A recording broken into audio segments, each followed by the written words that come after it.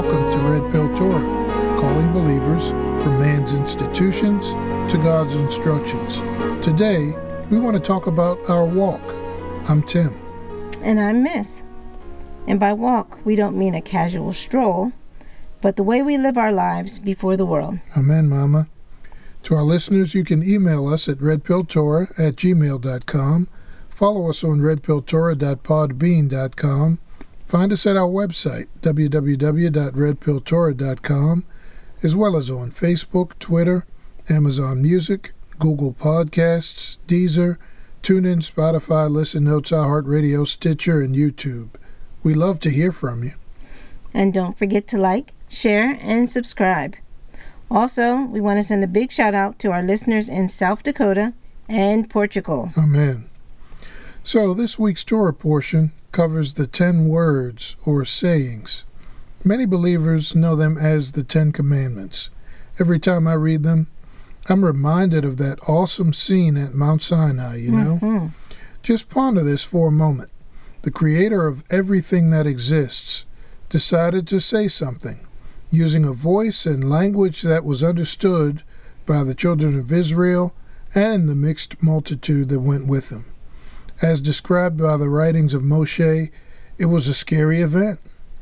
It is no wonder the occupants in the Promised Land feared Israel even 20 years later. Mama, can you read some of Exodus 20 for our listeners? Can do, Daddy.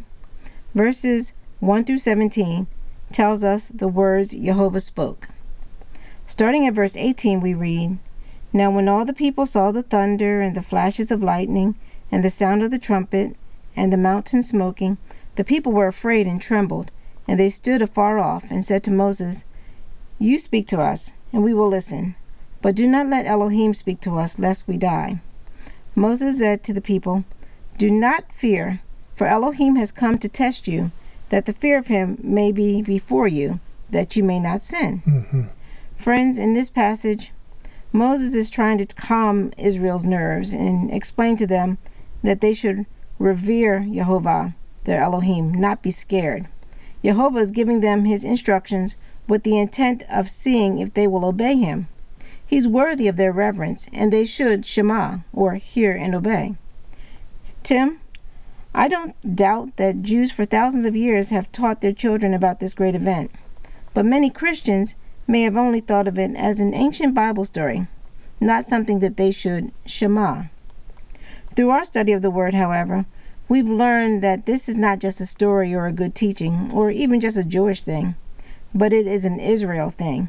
Jehovah's instructions were for natural-born Israel and grafted in Israel. Mm-hmm, Mama.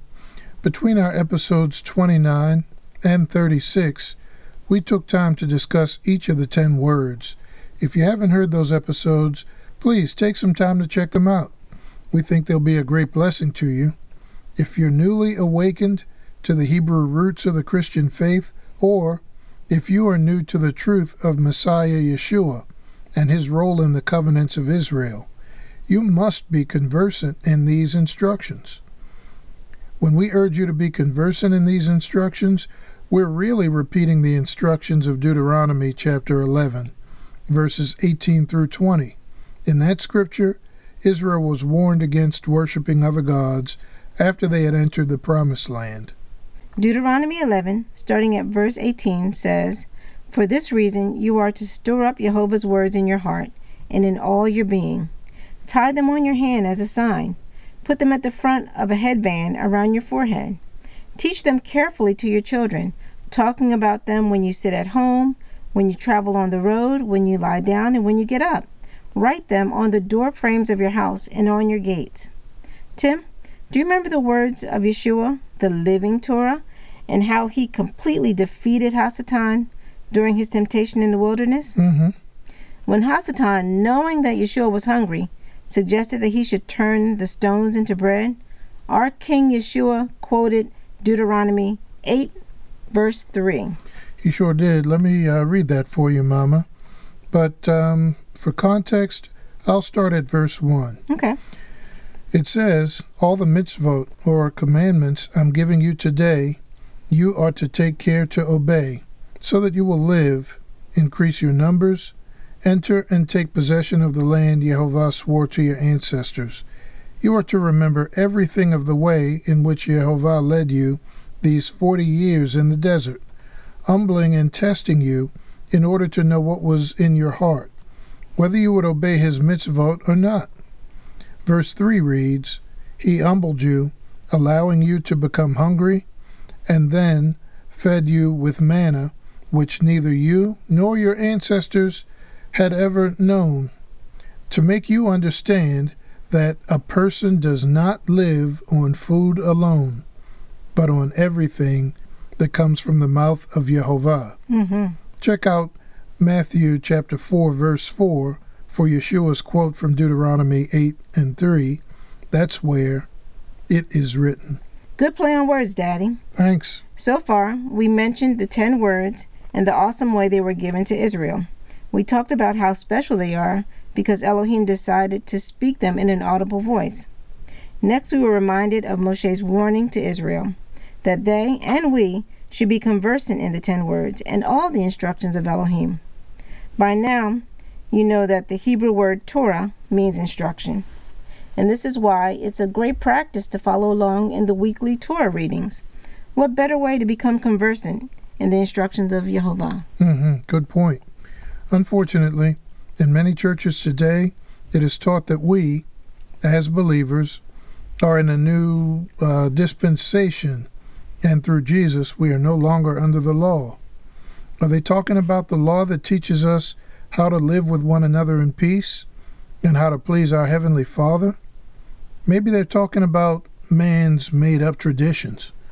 Well, miss, we're definitely not under man's made-up traditions. Amen? That's right. Yeah, so to think that we should not hear and obey Yehovah's express instructions is just plain error. The point we want to make can be found in 1 John chapter 2. Starting at verse 3, we read, The way we can be sure we know Yeshua is if we are obeying his commands. Anyone who says, I know Yeshua, but isn't obeying his commands is a liar. The truth is not in him.